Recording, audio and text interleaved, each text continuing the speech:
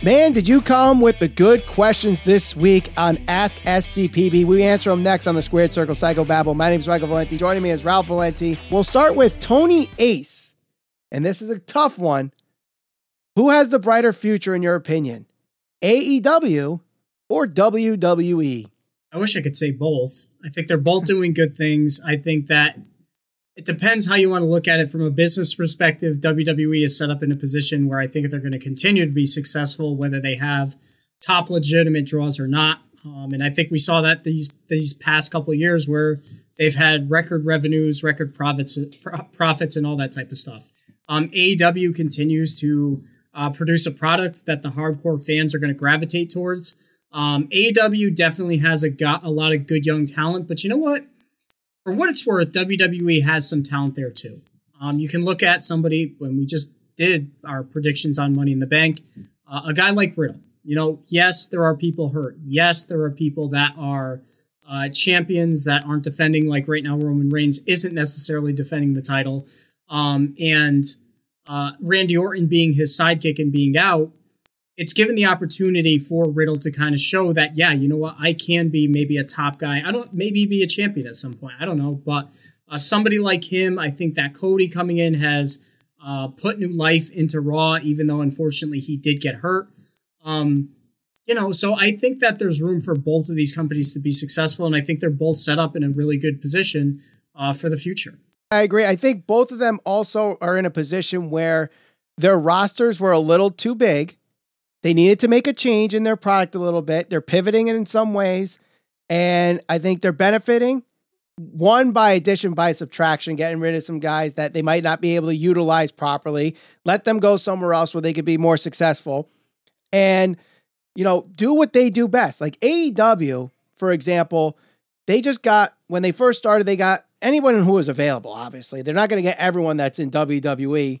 So you have guys that they let their contracts expire, but at the same time, you're getting CM Punk, you're getting Bryan Danielson, you're getting Claudio Castagnoli, and their in-ring talent is getting better and better and better. Some might say, oh, it's all former WWE guys, but they're the ones with national TV and international TV exposure and have done this at a large scale. Why would you not want them? That's just dumb to make that argument, So while WWE, they realize that NXT, that independent, promotion, when they make it to WWE, that transition wasn't happening.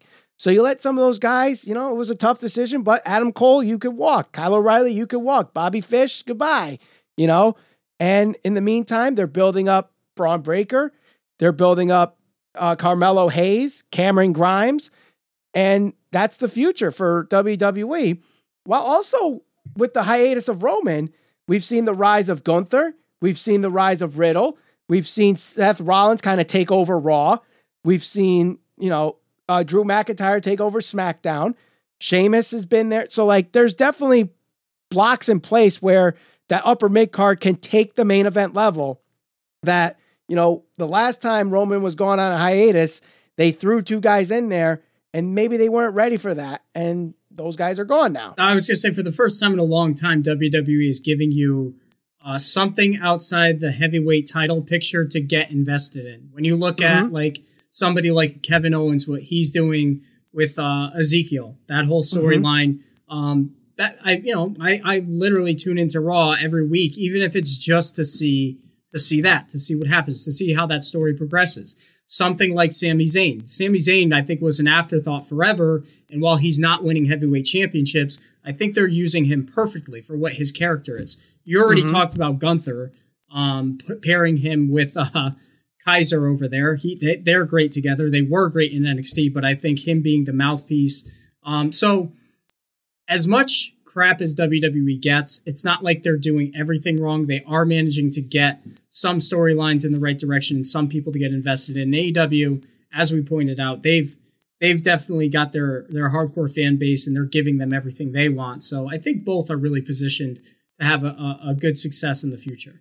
Yeah, they really are. And if you're a pro AEW or a pro WWE and find the other promotion can't do any wrong, just stop, because both of them are doing things that are right. And there's, definitely points to improve on both sides, but I think both have had at least something worth watching on a weekly basis. So, but we'll stick with a WWE and AEW comparison here. Shay Aganubi with the next question. Do you think there will ever come a time where WWE and AEW have a pay-per-view together? No. Never. No. Never, ever. I mean, never say never, but that's like the Yankees and the Red Sox merging teams. That's like the Cowboys and the Giants, merging teams. That's McDonald's and Wendy's merging teams. It's one thing with AEW and New Japan Pro Wrestling because they're in different sides of the world. They have different markets, but have a little bit of a crossover fan base. WWE, in Vince's lifetime, it's definitely never going to happen. Triple H running the show, maybe a 10% chance, but even then it's like, no. I don't see it. I think the video packages giving kudos to John Cena on 20 years is as close as we're ever going to get to a crossover promotion between WWE and AEW. WWE has been known to work with, smaller promotions to a certain extent, like Mickie James coming over from Impact, being in the Women's Royal Rumble. Back in the day growing up, they used to work with ECW. And they worked with New Japan too. Right. So, and that's what I'm saying. Like, they're not going to go out of their way to be like, hey, here's some of their best guys who think they're just as good as our top guys. And we're going to have them lose. Like, it's just never going to happen. You're never going to see a John Moxley come over from AEW, be positioned, be put in a position to beat a guy like a Seth Rollins, as long as he's under contract with WWE. Right. And of course, who's going to be the book in the show when you have Vince McMahon and Tony Khan trying to, make an agreement there? Good luck with that, but next question comes from Flying Low. What old WWF pay-per-view name would you bring back and push as a top 4 event for either WWE or AEW? You know what show was ahead of its time that I think AEW would be perfect for? Cyber Sunday. I was literally just that was the one I was gonna say I'd bring back. Especially now in an age where social media is much more advanced than it once was. Right. Or if you do like Taboo Tuesday, if you could get Twitter to sponsor the show and do Twitter Tuesday and just have Twitter decide all the matches, AEW would run with that. And they make a lot of money because Twitter's got the money, especially if Elon Musk ends up buying it out and it goes through and everything. But the other thing, I wish they did King of the Ring. I was actually watching old King of the Rings the last couple of days, and it's just like, it's there. And I know they have Money in the Bank now as like that, new place where King of the Ring was. But if you have it where the winner of King of the Ring gets the title shot at SummerSlam like Lesnar did, that would be a great way to like build out the summer, but that's not a thing anymore, unfortunately. But King of the Ring, perhaps if they did want to work with AEW, they could do WWE Presents One Night Stand again. Maybe that's another one too. We'll see, but I don't see that happening anyway. But next one comes from David Scott. Should AEW run limited house shows on a Friday or Saturday night? Working, people work during the week. It's tough to get to those shows on Wednesday. And that's really the only time you could see AEW unless there's a pay-per-view over the weekend. But they have them at big, cities like Chicago, Minneapolis, Orlando. Costs money to travel there. So do you think it's worth doing the house shows? I don't think so. I don't think house shows are as prominent as they once were. I think a lot of the guys in AEW, well, maybe not a lot, but there are guys that go and do work shows outside of AEW when they're not wrestling on Dynamite or any of the other shows for that matter. So, I don't think so. I like the way it is now. I don't know many people that, even some of my people that I know that are hardcore wrestling fans, like they'll go to indie shows here or there, but I don't think people would go out of their way to see a house show, so to speak. Right. No, I agree with you. I think also AEW's business model, I think they pay their guys per show. I'm not 100% on that, but I think most of the guys are paid per show. So if you're making them do a house show, are you paying them at the same rate as what they were supposed to get. Now you're adding dates to their contract that they weren't agreed upon. So, you know, there's a legal aspect to it. And if you're having these guys work independent shows anyway, that's basically your house show for AEW. It's just that Tony Khan's not booking it. So it saves Tony Khan money in the end. But next question comes from Mex for Life. What questions would you ask Tony Khan if you were invited to one of the media scrums? How come your rankings suck? Actually, just an explanation on how the rankings work would be one of my questions. You're pondering this. Tony Khan? The rankings, certainly, I would want to know what goes into that, how they get decided, and all those types of things. Probably ask him something about MJF. Yep. And give us an update. Yeah, I mean, they have asked, and he won't comment on it, but eventually someone's got to crack him. I would definitely try to ask questions about the financials too, just because I have an interest in that type of stuff. You know, people kind of take the CM Punk thing, right? Mm-hmm. Biggest Eric Bischoff biggest financial flop. Financial flop. Okay, well, what do the finances look like? What type of revenue are you doing? Like, you know, people talk about AEW really truly competing with WWE, but that's the thing. Okay, they signed a bunch of people. Everybody would assume they're in a good financial position, but did they sign too many people? Like, how much profit are you making? How much cash? Right. Like, what does that look like? No, I agree. I think that would be interesting, but because it's a private entity, unlike WWE, Tony Khan doesn't necessarily have to answer that question. But exactly. It'd be interesting to see if he does answer that. And other than the rankings, that might be the only one that I would ask there. But I would ask him one more question. Go ahead. Is there anybody he made an offer to that turned him down, that he really wanted to get under contract? I know that That's a good Kurt question. Angle came out and said, hey, you know, they offered me some good money. They wanted me to do a match or a couple of matches, but he had to turn it down because he said he couldn't work. I want to know, like, what offers were made? Did you make an offer to Bret Hart? Did you make an offer to Kurt Angle? We know, according to Kurt Angle, yes. Like, and according to Edge, I believe Edge said yes too. There was rumors going around Brock Lesnar was a free agent for a while. Did they ever sit down and talk with him? Stuff like that. So I'd be interested to hear those types of things. Yeah. Anyway, let's go to the next question from Navid Mohibi. And if I mispronounce that, I apologize. But who should be the first two-time AEW Women's Champion? This is easy for me. I'm going to say Britt Baker, but I would agree. I would say Britt, maybe Hikaru Shida, but other than that, can't be Nyla, can't be Riho, can't be Thunder Rosa.